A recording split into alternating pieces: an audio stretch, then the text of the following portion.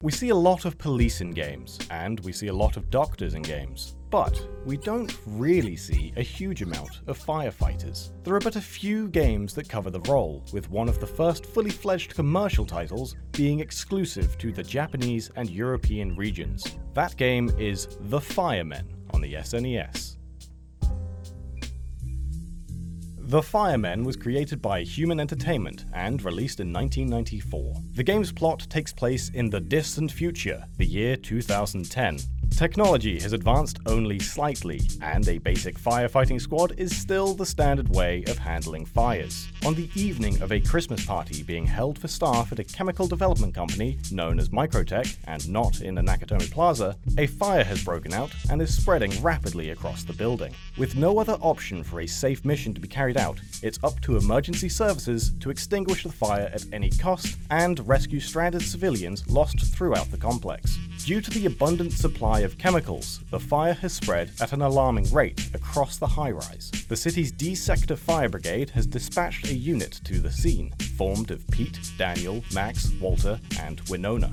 After arriving on the scene, the team learns of a large supply of the highly combustible chemical MDL located within the building's basement.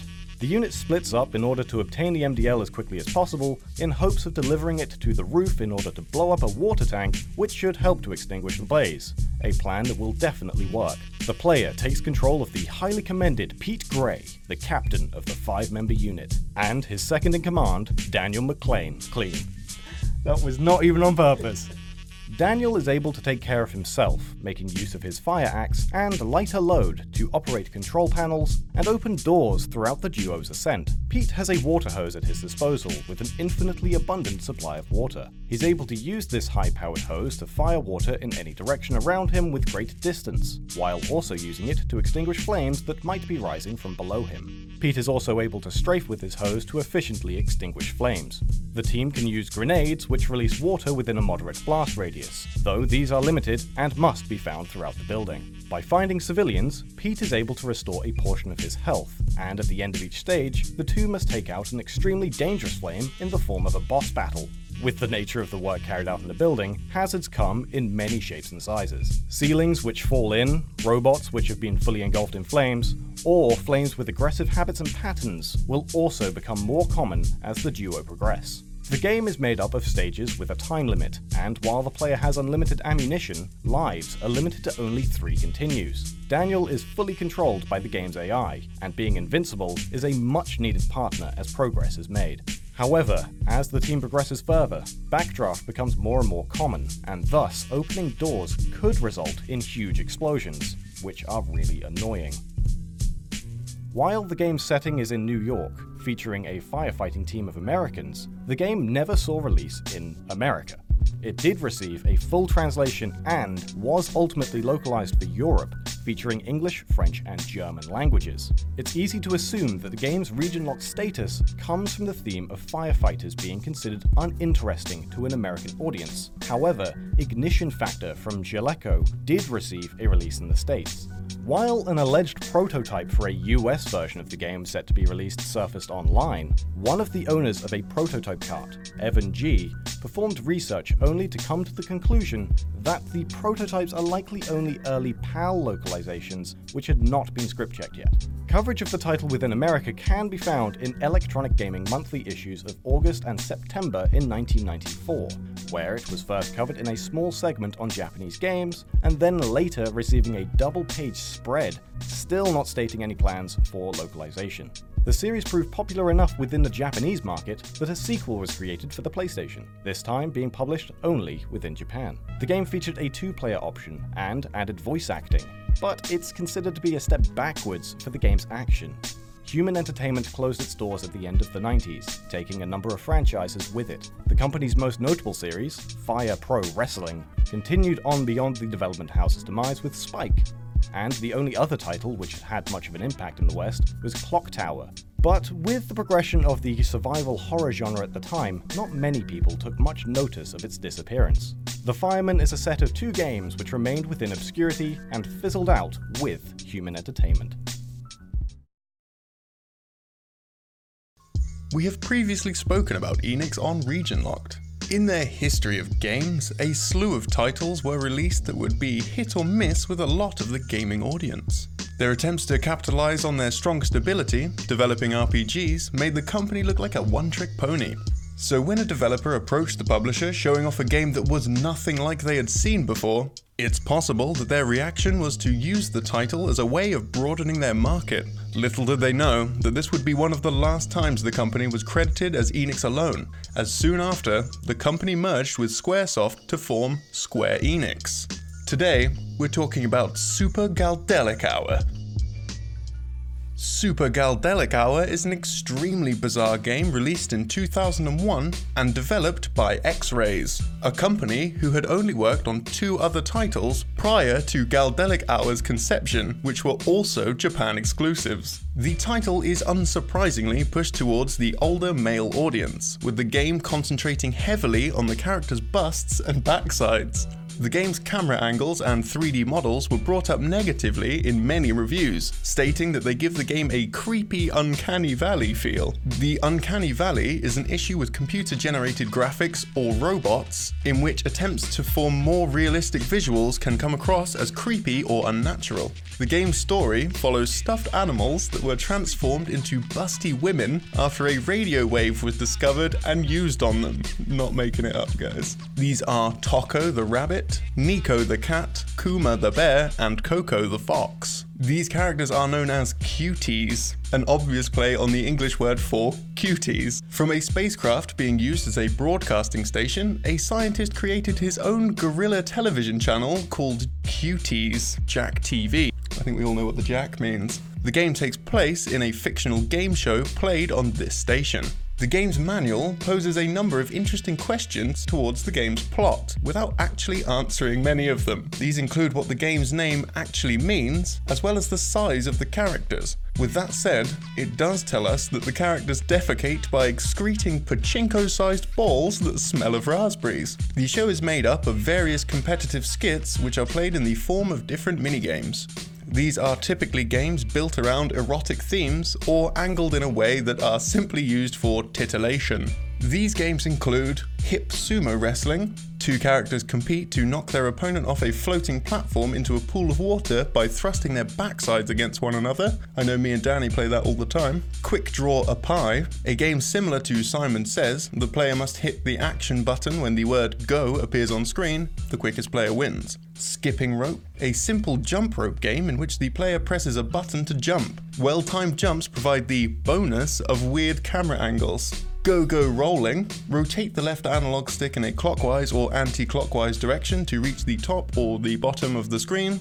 Eccentric Puncher, a boxing game in which the girls wear large inflatable boxing gloves and beat each other up. This game is notably perceived as a very negative element of the game, as the girls are shown visibly beaten after the game finishes. There are also more games, but you get the idea. Only a few games are available from the game's start, while others can be unlocked by progressing through the single-player mode. By performing well, you'll be rewarded with money to be spent on customization items for the various characters. With each run-through of the single-player mode, more sponsors will be obtained, which will help increment the volume of money earned with each completion.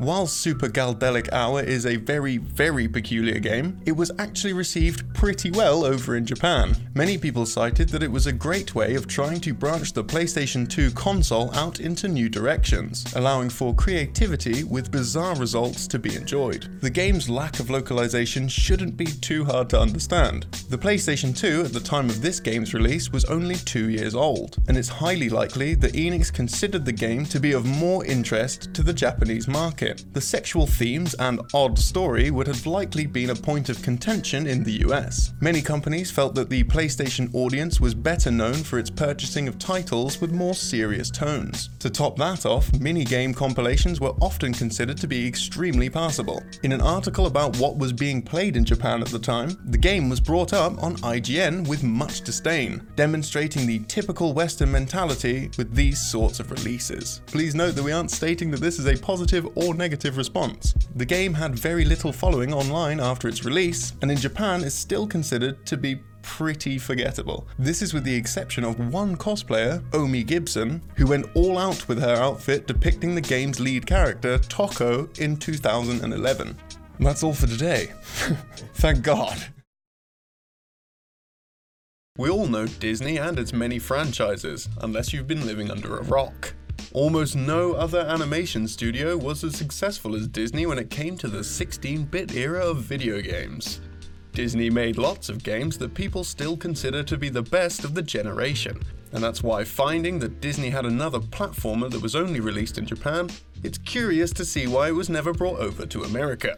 Today, we'll be looking at Mickey no Tokyo Disneyland Daibalken, which translates to Mickey's Great Adventure in Tokyo Disneyland. Mickey no Tokyo was released in 1994 by Tomy for the SNES, and stars the Disney icon Mickey Mouse. It's a typical action platformer, as was standard for Disney in the 90s, but with an interesting twist. To navigate the stage, Mickey has a gas tank on his back, which he uses to inflate balloons. This allows him to float upwards or release gas all at once to boost in any direction. Mickey also carries a water tank, allowing him to throw water balloons or place them on the ground as a platform to walk on. They can also be used to perform a jump boost. Mickey can only attack above him by releasing his deadly gas balloons. The size of the balloon can be changed by holding in the button longer, just like in real life, changing how far the attack will go or how high Mickey can fly. The title makes use of water balloons in unique puzzle areas, such as creating a string of them that must be placed to create a platform to help pass over large holes. This basically sums up the game's mechanics, and sadly, there isn't much else to it. The balloon attack that Mickey uses was also featured in an earlier game, Mickey Mouse 3 Balloon Dreams. Balloon Dreams was kind of exclusive to Japan as a Mickey Mouse game, but in the US exclusive release, he was replaced with a clown. This title was published as Kid Clown in Nightmare World.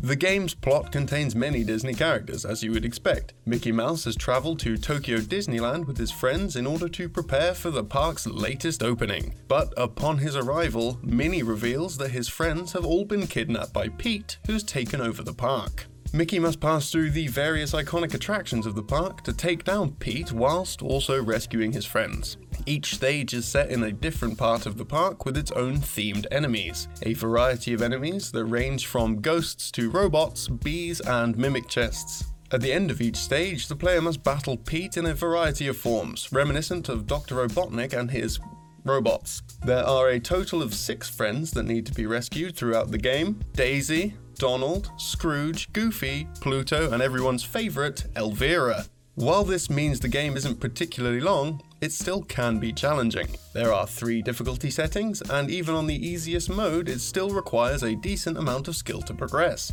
The changes between these settings include the amount of obstacles that will be put in your way, as well as how much life Mickey has. Easy mode gives you 8 hit points, normal mode gives you 5, and hard mode only gives you 3. The game was likely made to boost interest in Disney's new Tokyo theme park. The lack of release outside of the region comes due to licensing issues, with Capcom having held the rights to Disney games released in the US market on Nintendo platforms. Mickey Mouse 3, or Kid Clown in the US, had a prototype English translation created by Kemco at the time of its release. The reason for its cancellation was because of this licensing problem, and as a result, it would only make sense that Mickey no Tokyo would suffer the same fate. Sadly, while Mickey Mouse 3 sort of did get a release with Kemco replacing Mickey Mouse with an original character, the same cannot be said for Tomy's SNES title. When it comes to gunplay action, many in the games industry will look to movies. Something we often see games attempting to replicate is the pure action of dual-wielding some guns. Whilst many games do have options for dual-wielding pistols, it's never truly replicated with the same sort of action capable within film and television. This is due to aim typically being dedicated to a single reticule on screen, meaning that you're effectively firing 2 guns into the same location, and not in different directions at different targets. One on-rails co-op shooter title that attempted to change this was Twin Caliber. Twin Caliber released exclusively in Europe in 2002 for the PlayStation 2 by Rage Software, a now bankrupt British team that hailed from the city of Liverpool. The game features two-player cooperative gameplay, although a single-player option is available, which will provide the player with an AI-controlled partner. The title plays like most arcade-era on-rails shooters, and features a total of 26 stages. It attempted to combine the world of games and movies, featuring cinematic camera positions with gameplay built entirely around the mechanic of operating two guns at the same time. With the player walking through stages autonomously, it gives the player the ability to concentrate on making use of both of the character's weapons. The game lets the player dual wield through both analog sticks, with both sticks controlling the player's respective arms with full 360 degrees of rotation. A gun's line of sight is pointed out for the weapon to help make aiming slightly less asinine, an issue that comes from the game's camera often shifting around to suit the game's predetermined path and scenarios. Due to the need for multitasking, the game requires a lot of practice to have the player be able to concentrate and consistently hit their mark in two different locations. Although this mechanic is the unique aspect to the work, it can also be disabled to map both weapons to the right stick alone. Special weapon ammo is limited, though through the use of checkpoints can be restocked, as well as the player's health being refilled. While friendly fire is also considered to be the true way in which the game should be played, it can be disabled. Boss fights often require the player to shoot at two areas simultaneously, causing issues for players opting to have both guns tied to the same control mechanism. It also causes a requirement of learning to adapt to this new form of gameplay. The manner in which boss fights must be executed is often left fairly ambiguous, or in some cases, hidden through misleading cues. The game's plot follows John T. Fortman, a sheriff caught up in the middle of a mutant apocalypse. After a mysterious young woman turned up in the small town of Sweet Liberty, rumors began to spread of a sinister cult developing. It took a month before all hell broke loose, and people began to mutate. With his fellow officers of the law out of commission, Fortman finds a partner in an unlikely and cliché turn of events. With nobody to assist in taking out the creatures, he turns to another survivor within the prison's high-security wing, Valdez, an inmate on death row. The two fight their way through the town, killing hundreds as they go. The game's lack of localization in America comes from the developer's lack of experience in publishing games, though not in the way that is usually the case with most region-locked titles. Rage Software filed for bankruptcy a year after Twin Caliber's launch within PAL territories, after the company sought to expand its reach beyond just a development studio and become a publisher too. The team had little success as it took on this new venture, with many of the titles released being slated within reviews and selling well below expectations. The largest of disappointments for the team likely came from their brand deal with the professional soccer player David Beckham. With Twin Caliber being one of their final releases before closure, it's of course not surprising to hear that efforts to take the title overseas would have been fruitless. At the time of its closure, Rage Software was considered to be one of the oldest game development studios within the UK, with offices spread across 6 cities. If the team did manage to take Twin Caliber to the United States, it would have likely been of little salvation, as the game was critically panned and also only saw a limited run within the company's home country. Bomberman, a series that has been around since the early days of gaming. With that history is a large catalogue of games, ranging from the expected to the unexpected. From internationally recognised classics to region-locked obscurities. As with most recognised characters in the gaming world, it should come as absolutely no surprise to see Bomberman pull out the sweatbands and take on the sports genre in Bomberman Hardball. Bomberman Hardball was released in Japan as Bomberman Battles in 2004, before a PAL version was released a year later. While most Bomberman games take the form of a competitive top-down action game, Hudson decided to take the series into a different form of competition. Split up into 4 different games, the title includes 3 different sports as well as the traditional battle mode as seen in the standard Bomberman games. Another mode is also present, which provides the most interesting element to the game, called Living Mode. Living Mode shows the white bomber in his house. The house contains a small variety of things to explore. Through the use of a remote, the player can watch demos from different game modes played by only the game's CPU players.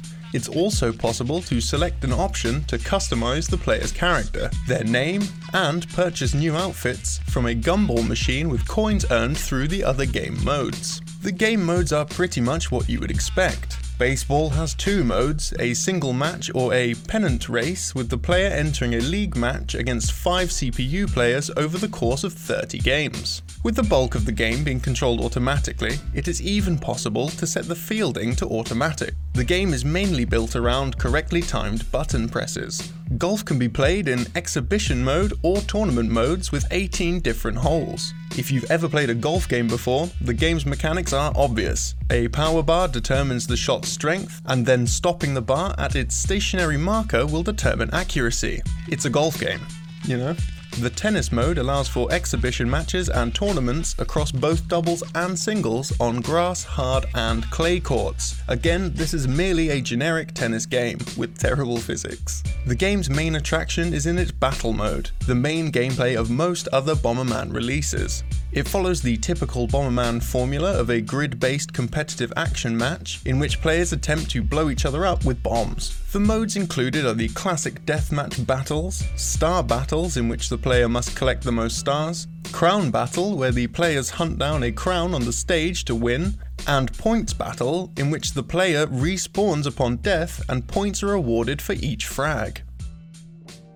Bomberman Hardball released with an English translation in PAL territories prior to the release of the Bomberman Land titles. As a result, several character names differ from other games within the series. Cheerful White is referred to as the Ivory Bomber, Cool Black is named Star Bomber, Bookworm Green is called Jade Bomber, and Kid Blue is known as Blue Bomber. Real original. Ubisoft, the game's publisher, made a press release to announce the game's launch alongside Bomberman DS. The statement from January 2005 announces the company's intentions to publish and distribute Bomberman DS for the Nintendo DS in Europe and North America, and Bomberman Hardball for Sony's PlayStation 2 throughout Europe. This reveals that at the time of the game's announcement for international release, there were no intentions of the game being taken to the United States. An anomaly with this Bomberman release is the lack of Konami distribution. Ubisoft had likely signed an agreement with Hudson to publish titles only a short period before Konami's acquisition of Hudson in April of 2005, only 3 months before Hardball's release. Bomberman's choice to release outside of Japan, only in Europe, is an oddity, with much of the game's materials and marketing focused on the baseball element of the title, a sport primarily played by American audiences. The run-and-gun platformer has always had a fairly loyal following, particularly with titles like Metal Slug or even Gunstar Heroes. Today, we're going to take a look at a game that fits this genre, found in an unexpected place by an unexpected team. That game is Rapid Reload for the original PlayStation. Released in 1995 in Europe and in Japan as Gunner's Heaven, Rapid Reload was created by the team at Media Vision, a company primarily known for their work on the Wild Arms series of games. The player is able to choose between one of 2 playable characters, Axel or Ruka. Gameplay is typical of run and gun, but with the addition of being able to switch between 4 different weapons. The duo have a unique set of 4 weapons each, meaning that the game plays differently depending on character choice. Attacks can be shot in 8 directions, with some weapons providing homing attacks against enemies, relieving the stress of having to actually aim. The player can also attack with throws, and can zip around stages with the use of a grappling hook. However, Rapid Reload's unique mechanic comes in its points system, designed to bolster a player's shots. As more points are collected, a counter at the top of the screen increases, improving the power of shots. Temporary buffs can also be collected, which will push this counter to its limits, making the player capable of complete domination for an extremely brief period of time. As time goes on, the counter will decrease, encouraging the player to kill more enemies to top it up again. This mechanic, though one of the game's only unique features, is heavily criticized by players due to the lack of balance that it brings to the game. At times, the player can have a huge excess of points, while at others, the counter can dwindle to 0 due to long periods of no enemies appearing. Whilst fighting against a boss, however, the counter does freeze, allowing the player to continue using their stronger attacks against their foes. The game's plot follows Axel Sonics and Ruka Hetfield as they hunt down a legendary stone known as Valkyrie. The treasure hunters aren't alone in their search, as a terrorist group called the Pumpkinheads are also keen to get a hold of this treasure, so that they may use it for world domination. Very unique plot. The team must fight their way through a barrage of Pumpkinhead soldiers across several different locations in the world, taking out the captains of the organization as they go. Axel and Ruka have their own unique endings, encouraging the player to complete the game twice in order to see the results.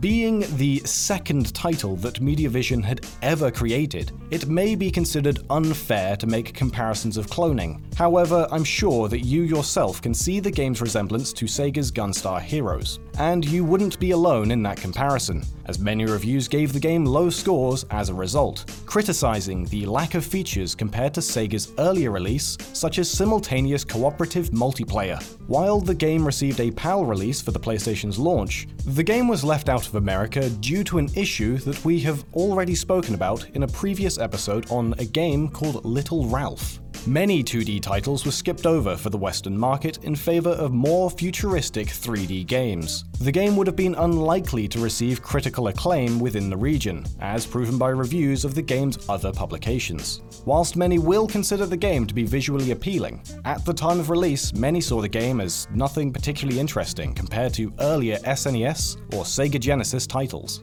For a new console looking to evolve the gaming market into a 3D space, Sony likely felt that Rapid Reload was simply too archaic to be able to release it as a new game on their latest system. It isn't rare to see the spin-off of a popular series fail to receive an international localization. The resulting games can often be something new and interesting, providing a fresh look at a series the fans already know and love. The Lost Planet series had 3 releases in the West, each being a third-person shooter in which the player must fight off aliens while inhabiting a planet known as EDN-3, which is currently going through an ice age. Prior to the release of Lost Planet 3, Capcom released a Japan-exclusive title for the series which deviated from the typical style of the 2 previous titles. This entry into Lost Planet is called EX Troopers. EX Troopers was released in 2012 for both Nintendo 3DS and PlayStation 3. It was developed and published by Capcom with the help of Hexadrive for the PlayStation 3 release. Deviating dramatically from the presentation style that fans had known from Lost Planet, Capcom describes EX Troopers as having exhilarating manga-esque action, in contrast to the action or cinematic shooting presentation from the other entries in the series. The game plays similarly to previous Lost Planet titles, with gameplay seeing the player navigate through stages of extremely icy landscapes from a third-person perspective. The player can equip 2 weapons prior to each mission, typically a lighter weapon with high ammo capacity and a stronger weapon with limited ammunition. Each weapon's ammo will regenerate after a short cooldown. The player is also capable of boosting and dodging to allow more action-based combat. By utilizing both boosts and melee attacks combined with projectile attacks, the player must complete a variety of goals for missions. These range from defending or enabling points to just simply killing all the enemies within a stage. By completing missions, the player obtains experience to level up and improve their character, as well as currency to help improve weapons and armor. These upgrades require that the player also has a number of materials as well, which are collected throughout missions or by speaking with various NPCs in the game's hub maps. Medals are also rewarded for each goal that has been achieved within a mission, with special VR missions having more goals than standard missions during the first run of the game. Medals can be spent to buy music tracks and costumes for the characters. Costumes can also be unlocked through the use of codes, allowing the player to unlock costumes with ties to various different manga and Capcom game series. The game's plot follows Bren, a candidate for the Neo-Venus Construction Incorporated Academy Educational Facility located on EDN-3. While being transported to the institution on a spacecraft, the transport fleet of new recruits is attacked by a number of unknown Vital Suit mechs. Bren is selected by educational instructor Walter Stingray in order to assist him in piloting a prototype vital suit loaded with a next-generation AI capable of operating with full automation. Bren, as the suit's new master, names the machine Gingira and works with Walter to bring the enemy units down. After successfully taking out the enemies, Bren and Walter have no choice but to make an emergency ejection from Gingira while entering the atmosphere of EDN-3. This is where Bren discovers the planet's harsh surroundings and encounters the alien race known as the Acrid. From a base of operations acting as a sort of school, the team take on missions and fight back against the Acrid. The reason for the game's lack of localization is of particular interest, as while Capcom had initially filed for a trademark on the name EX Troopers in 2011 for the US and European markets, when asked about the potential Western release, Senior VP of Capcom, Christian Svensson, stated on Capcom's Ask Capcom forum, "Guys, I have no news to share on that front right now. Sorry." Moments later, he also stated that EX Troopers isn't part of the LP series officially, thus the difference in name, nor are there plans to bring it westward at this time. It's possible that plans may have changed with a successful release on the Japanese market, but upon release, the 3DS version sold 17,000 copies and the PlayStation version only sold 8,700. These figures make the game the weakest debut sales for any game within the Lost Planet franchise, with the reasoning possibly being that the game was competing against the sales of Call of Duty Black Ops 2, which was released around the same time. The game has a very strong Japanese theme to it, with the game's style following a manga or anime aesthetic very closely. It's possible that Capcom believed that this change in direction for a series considered to be quite serious in the West would be unsuccessful. The game is quite dialogue heavy, with long cutscenes featuring full voice acting, meaning that the cost of localizing the game could outweigh the likelihood of strong sales. The European market is largely made up of games from developers that come from the region, developing titles that never leave their origin country. The reason for their lack of localization could be from a difference in language or a lack of appreciation for the source material outside of where it comes from. When it comes to licenses used for children's TV shows, and with kids games being a pretty small market for most consoles, there isn't much profit to be seen in international endeavors. With that said, today we'll be taking a look at a few titles within Blast Entertainment's lineup. The company originates from the United Kingdom and was only active for around 3 years. During that time, they were able to publish several adaptations of popular shows, gaining the rights to release games for a number of TV series that are popular with the UK's audience. Blast published only a small number of games before their demise, all covering a variety of different TV shows and movies, with each demonstrating a complete lack of passion for the material. While we don't like to express our opinions over the titles we cover, we are willing to state that their lineup is little more than shovelware looking to make a quick buck. In this episode, Daz and myself will be covering Little Britain the video game, Xena Warrior Princess, and Daz will be starting with Mr. Bean. Enjoy! The Mr. Bean game was released in 2008 for the PlayStation 2, 2 years after the launch of the PlayStation 3 in the Western market. Based on the character of Rowan Atkinson, the popular British comedian and actor, the game follows the cartoon version of his most internationally known role. Clearly a game designed for children, included is a very simple overview tutorial video of the game's extremely basic controls. The player must guide Mr. Bean through a series of simple stages, collecting items and obtaining a number of jigsaw pieces from chests. They're able to jump and attack with items that are picked up throughout each stage. Each weapon only works against certain enemies, and must be selected to suit each scenario. As the game was created for kids, level design is of a fairly basic nature, and designed to be anything but challenging. However, the game is extremely difficult due to the lack of polished controls. Springs have a bizarre delay on being activated, making traversal over large gaps painstakingly annoying. The reward for completion of each stage is a small clip of the original children's animated TV show, which seems to have little reflection on the game's plot, besides that of the first shown to the player when starting the game. Also included are whack-a-mole and jigsaw puzzle minigames. Being the last game published by Blast, it was developed by Beyond Reality Games, located in our hometown of Norwich. We're sorry. The company has changed in many ways, and is now known as Eyewear Designs. They now create a number of games for mobile platforms, as well as working as a consultancy service for the IT community. I will now pass you on to Greg for some Xena action.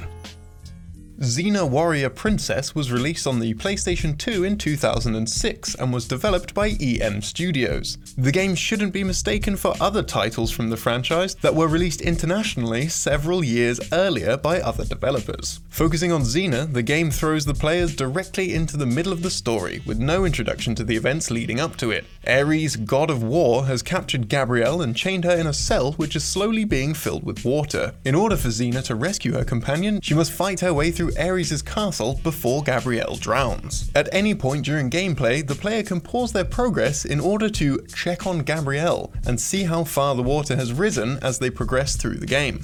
The result of this aspect of the title is a hard time limit on the player to complete the game, limiting them to roughly an hour and a half of playtime before Gabrielle drowns. By collecting special items, it's possible to reverse time within the chamber and have the water level descend. The logic behind the item leaving all time outside of the chamber unaffected is never explained, but in order to collect them, the player must first traverse through various stages, defeating thugs and solving tedious puzzles. The player controls Xena, of course, and has a number of attacks at their disposal. Xena is capable of punching or drawing her sword to swing an attack. It is possible to target enemies to keep the camera drawn to them, or the player can attack from a distance by throwing Xena's signature chakran. The game's controls are anything but refined, with moves being mapped to bizarre button choices. Movement is extremely floaty, and navigating the stages can be, quite frankly, a massive struggle, with the Xena Warrior Princess brand being one that has gained a large following around the world. It's a surprise to see such a respected character be granted such a poor title. Released in 2007 on the PlayStation 2, PSP, and Windows, Little Britain the Game is based on the comedy sketch show created by David Walliams and Matt Lucas. Rather than follow any cohesive plot, the title is a series of minigames featuring characters from the show. Each minigame is supposed to take the form of a sketch within the show. As with Mr. Bean, the reward for completing each game is a small clip taken from the original material. Each character is voiced by both Lucas and Walliams, the original writers and actors featured in the show, who also assisted with the game's script. Tom Baker, famous for his portrayal as the Fourth Doctor in Doctor Who, also lends his voice as the game's narrator, as he does with the series. These games are fairly simple, starting with Vicky Pollard's game, in which she must don a pink bikini and ride her roller skates to collect CDs in a park. Lou and Andy appear in a swimming pool, recreating the top-rated comedy sketch of all time from the show, as determined by a 2005 poll from Channel 4 in the UK. Andy must climb to the highest diving board to perform tricks behind Lou as he talks with a lifeguard. Marjorie's game sees her in a supermarket built like a maze, playing similar to a game of Pac-Man with a more limited view and enemies that are faster than the player. The goal is to eat as many cakes as possible. Letty must attack frogs in the form of a whack-a-mole minigame. Emily and Florence play a game of British football, or soccer for you Americans, with a really weird set of rules. Then comes a simple puzzle game clone of Puyo Puyo or Columns, which is supposed to be based on the characters of Maggie and Judy. And finally is Daffod's minigame, which has him riding his bike through a village as he collects copies of the Gay Times and must run over other homosexuals while avoiding obstacles. We noticed while playing this game how the addition of player input during the standard style of sketches from the show highlights the abhorrent nature of the situations that occur throughout the show. Many of the scenes featured have the player participate in negatively representing groups of people who are considered to be vulnerable to abuse. Having goals with positive reinforcement to negative actions highlights the issues of the game's adaptation. And while the original show uses these scenes to have people laugh at those acting out of line, the game does a poor job of discouraging this behavior. It's likely that the response from the industry is reflective of this portrayal of vulnerable people. Upon release, review scores were significantly low, with GameSpot giving the game 1.6 out of 10 based on 7 different reviews. Its game ranking score is only 16%, making it the second lowest rated game on the site after the notoriously awful Big Rigs Over the Road Racing. The reason for Blast Entertainment's catalogue of games never seeing international releases likely comes from a number of different issues. As each game released is based on a popular title, obtaining the rights to publish titles based on those franchises internationally would have posed an issue for the relatively small company. To add to that, with each game released being almost universally panned by critics, it's unlikely that the effort would have wielded much profit. Blast Entertainment was registered as having developer Andrew Payne as its director. His work for his primary company, Mastertronic, resulted in his obtaining of an OBE. In the United Kingdom, an OBE is awarded to those who provide significant contributions to the arts and sciences, or by providing significant public service work or charitable contributions. Andy Payne obtained his OBE from his work in the games industry. While the resulting products of Blast show a lack of quality, Payne's contribution to the trade organisation UKIE and the game's charity Games Aid should not be overlooked. His contributions outside of Blast Entertainment were of value. The evidence of Mastertronic's involvement in Blast Entertainment is scarce, with the company possibly attempting to distance themselves from the purposeful budget line of games. I hope you enjoyed being double-teamed. We previously covered a region-locked title by Media Vision called Rapid Reload. The company had a number of other games that were left outside of the US, including the company's first release. Considered to be pretty popular in its native country, the title even received a sequel. Today, we will take a look at both Crime Crackers and Crime Crackers 2. Out in the vast open nothingness of space, crime is always stirring up in the obsidian sky, almost as infinite as the universe itself. To combat such crime, an intergalactic organization known as the Galaxy Police work to put criminals in their place and protect the innocent. However, to help the police with situations that they simply can't handle, the Crime Crackers come in to save the day. Taking control of the team of crime fighters as they travel the stars in their giant pink dolphin spacecraft, the player will be introduced to some unique and interesting characters. Their captain, Amelia F. Alcanet, dreams of one day rising to the ranks of the Cosmo Guardians, another group of justice enforcers who roam the galaxy. She searches for her brother, who has gone missing. The game follows a first-person perspective, and in order to attack, the player must first enter a battle stance before shooting. The game lends itself more to the dungeon crawler RPG genre, primarily focusing on exploration. Weapons and armor can be collected throughout the adventure, as well as a variety of different items. The player takes control of 3 different characters at all times, and the character in the middle of the screen takes the lead.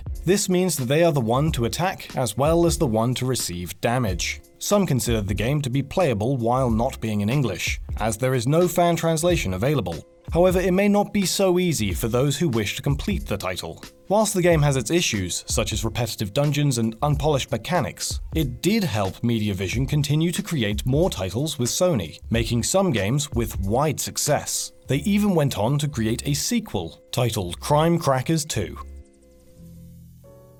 After Media Vision's attempt at an alternative RPG received a mixed response, they moved on to create Rapid Reload. With their dip into an alternative genre, they went back to their initial skills with RPGs, creating the now highly praised first title in the Wild Arms series. A year later, Crime Crackers saw a sequel, fixing many of the issues held by its predecessor and being generally a more polished game. Whilst a direct continuation, this time the player is put in control of an entirely new cast of characters. The Guppy team is led by Captain Saria Hasselberg, a 16-year-old girl who, while slightly naive, has a kind heart. Her aspirations are to be as successful in her endeavors as Amelia from the original game, whose team are now known throughout the galaxy as being top-tier bounty hunters. Saria is joined by Wendy Wilkinson, a blue-haired winged maid, as well as Shiza Kanagusk, a powerful Kenpo specialist, and Mardok Hooper, the team's engineer and navigator. With them is John Michael Hasselberg, a droid who acts as a father figure to Saria, sharing her last name. John Michael is also capable of transforming into a more robust form. The crew expands as the plot goes on, providing the player with 8 different units to take into battle, more than twice the figure in the first release. With a party of 4, the game adds a restoration mechanic that heals fighters who aren't participating in a fight whilst moving around each stage. The player is also now able to look up and down, making aiming much more refined. Several items in the game make reference to earlier MediaVision games, including Moa Golt, a weapon named after the Fire Guardian from Wild Arms, and Saria's gun, titled Rapid Reload. The first Crime Crackers was a launch title for the PlayStation, and was hoped to cause a big impact with the Japanese market. It was not just an early title for Sony's console, but also, as previously mentioned, the first game created by a new studio. Made in partnership with Sony, MediaVision didn't see international success until 2 years later with the release of Wild Arms.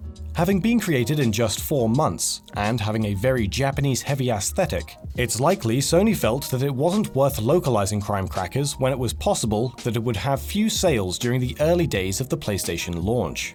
With Crime Crackers 2 being a direct continuation from the first release, publishing this sequel in a region without any following of the series could have been seen as a risky strategy. Sequels which receive international localization are sometimes rebranded to appear as though they are the first of a series, but with the sequel's plot heavily involving the exploits of the team featured in the first game, this may not have been an easy solution.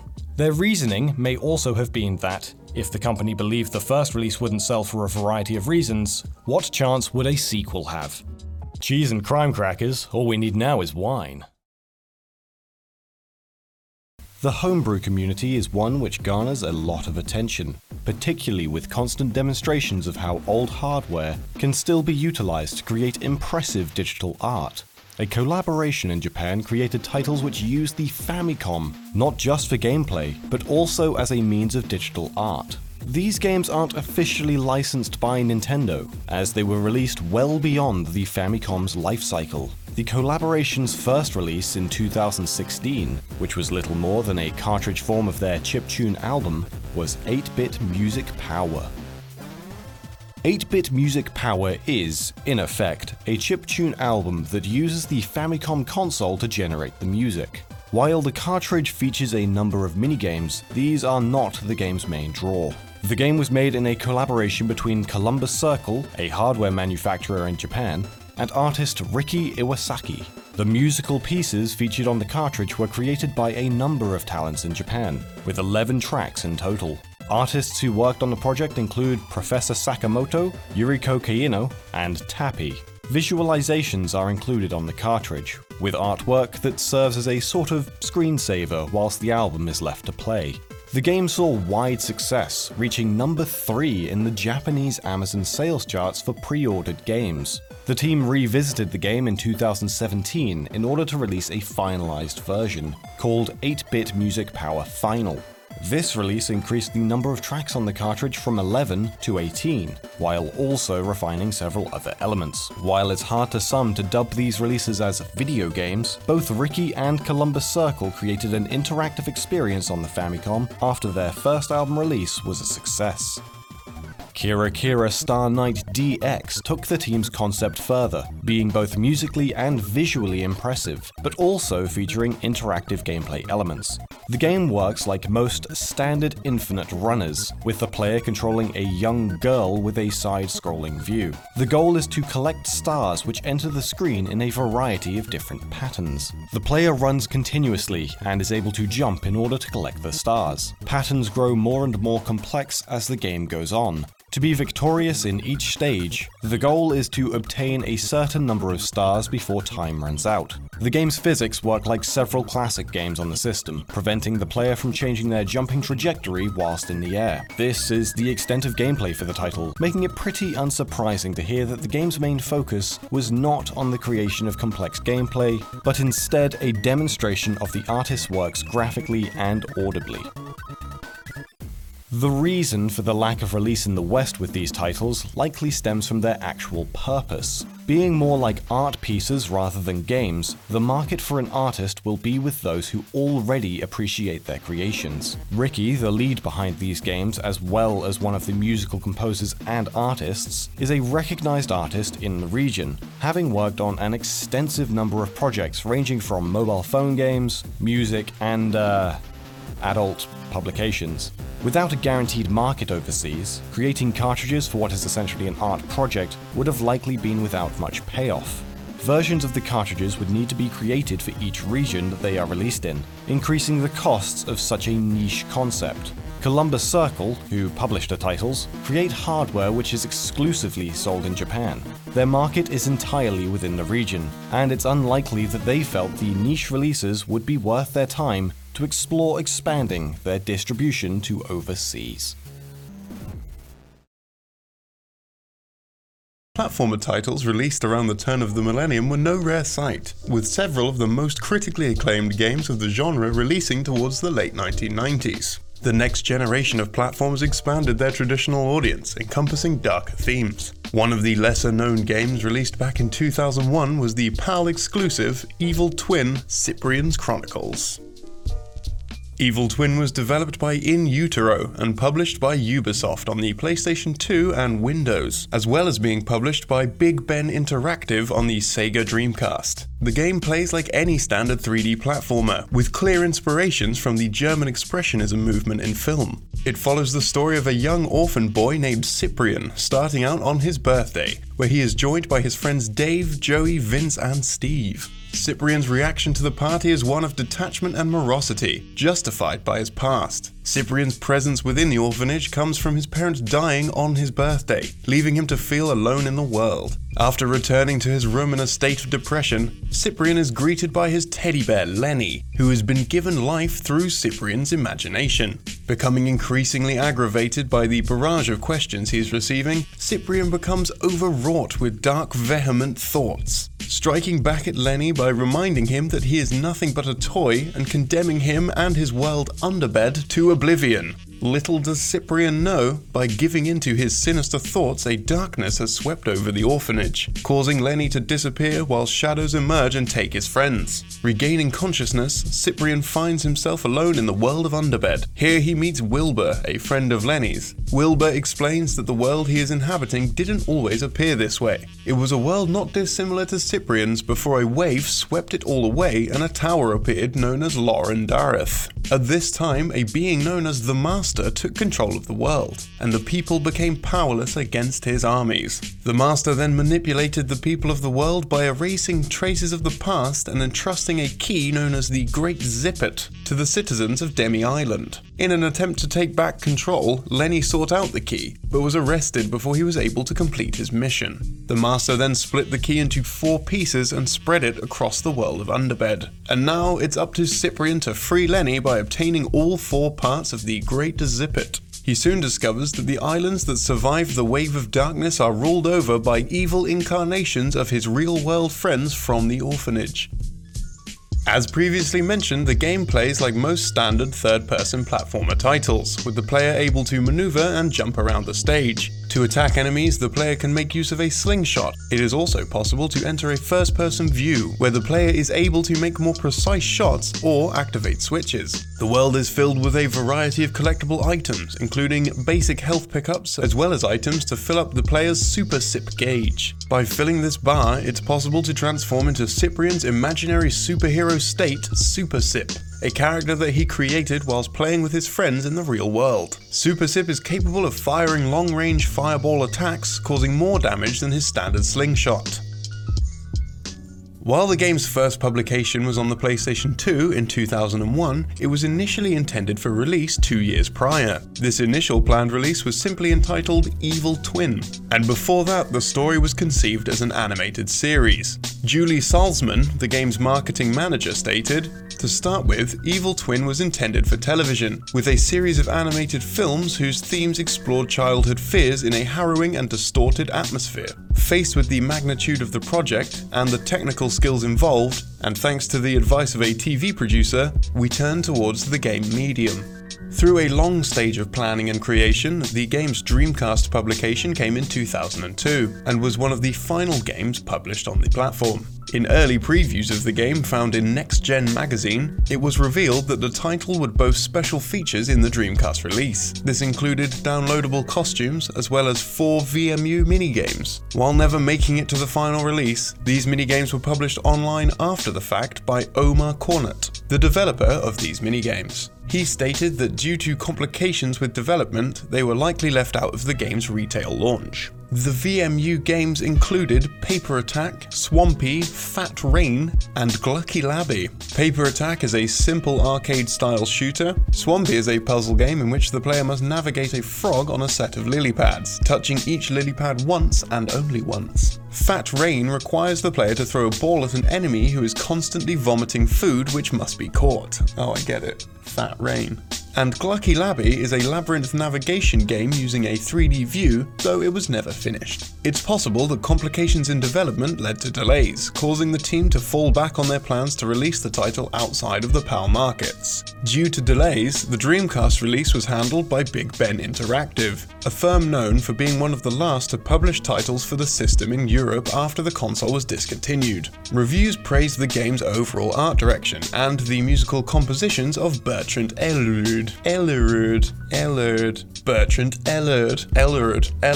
but it was slated for its poor controls. In Utero, a Canadian development studio, only ever released a few games, with Evil Twin being their last one. It's possible that the long set of delays and poor sales sent the studio into a financial state that saw them closing their doors, thus making them unable to localize the game for an American market.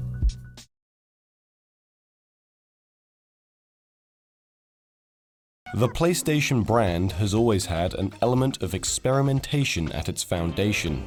With popular games that rely on a player's rhythm, the Parappa the Rapper series has been considered a highlight to the PlayStation consoles for many.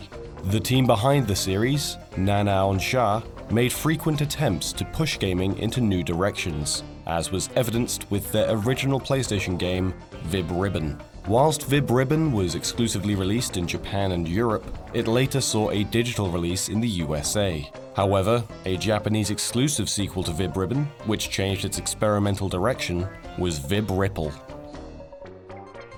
Released in 2004, Vib Ripple took the concepts of including your own music in games with Vib Ribbon and changed the concept to inject photographs into games instead. The player is put in control of Vibri, a vector-based rabbit featured in the game's predecessor. Each stage is made up of a photograph in the form of a trampoline on which Vibri must bounce. Through well-timed button presses that match up with the game's music, Vibri jumps varying heights. Jumping in the correct areas of the photo will release items called PETA characters. Before the time runs out, Vibri must collect a number of these PETA characters in order to win. These characters range from dogs to trees or even ice cream cones. The location of PETA characters is hinted at by the shape, color, and size of icons displayed at the side of the screen. By using these hints, the player has to try to work out the location of items. When drawing close, the controller vibrates and a drumming sound can be heard. Vibri must also avoid enemies called boonchies. Jumping into a boonchie will reduce Vibri from a rabbit to a frog, then to a worm, and eventually killing him off entirely and resulting in a game over. By collecting PETA characters, Vibri is able to evolve beyond his rabbit state, becoming Super Vibri, a form that is capable of physically hitting boonchies, which will freeze them in place. Whilst there are more characters to collect in a stage than is required to complete a level, collecting all of the characters can easily deplete the player's limited time. At the end of each stage, Vibri will present the player with new PETA characters, which are stored in an album to take a look at any time. The game contains a total of 60 photographs provided by default.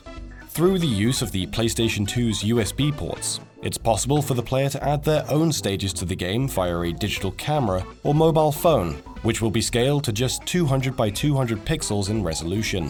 Photos can also be added through the console's online service. It's possible to save these photos to a memory card with 12 photos taking up roughly a single megabyte. The game's lack of localization likely comes from the game's experimental nature.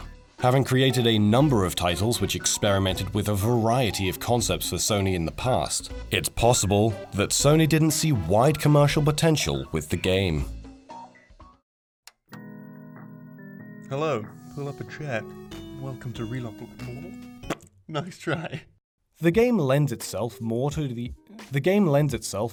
dungeon crawler RPG genre. Prior to Galdelic Hours contraception. Oh, god damn it. It's this game as well. Out. Ugh. Whoa, that came out. The game's plot follows Bren. I had a teacher called Bren.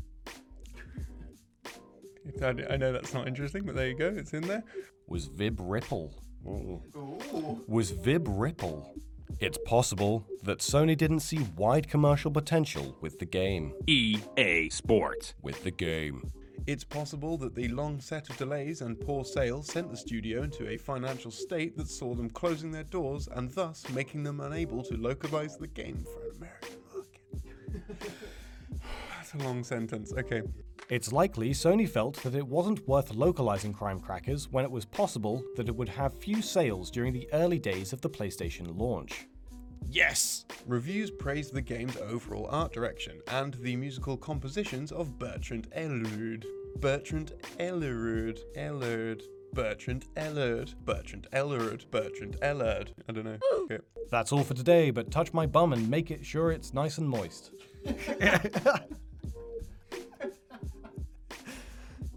Thanks for watching, and be sure to let us know your thoughts in the comments below. Did you manage to play the game?